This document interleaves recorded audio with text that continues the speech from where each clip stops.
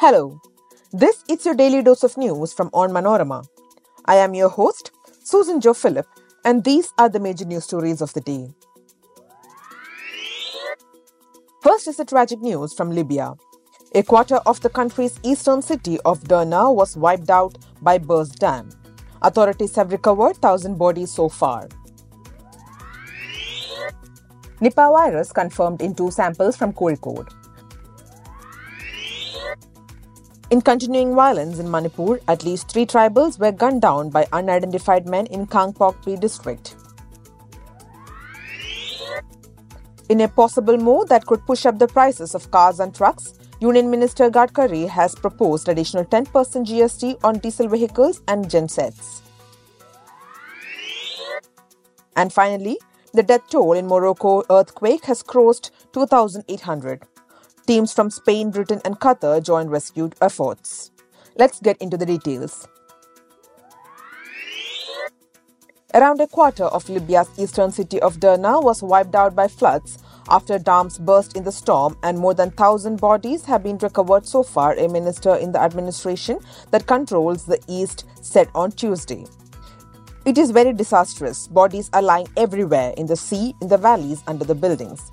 Hicham Chiaut, Minister of Civil Aviation and member of the Emergency Committee, said. Other eastern cities, including Libya's second biggest city of Benghazi, have also been hit by Storm Daniel as it swept onto the country after hitting Greece. The International Federation of Red Cross and Red Crescent Societies, IFRC, also said that the number of victims could reach thousands.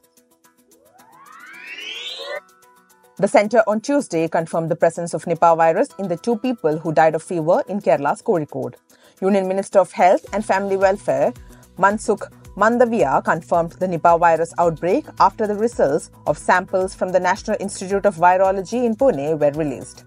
The Kerala government on Tuesday set up a control room in Kozhikode and advised people to use masks as precautionary measure.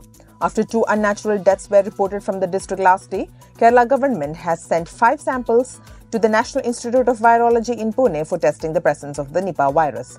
A district-wide health alert was issued yesterday after 2 deaths were reported suspected to be due to Nipah virus infection. The samples sent for testing to the Virology Institute includes that of 1 of the deceased and 4 of his kin. At least 3 tribals were gunned down by unidentified men in Manipur's Kangpokpi district on Tuesday morning, an official said. The incident took place in the morning when unidentified men gunned down 3 civilians in an area between Ireng and Karamwangpe, the official said. The incident comes close on the heels of the violence that broke out at Palel in Tengnaupal district, in which 3 persons were killed and over 50 injured in September 8.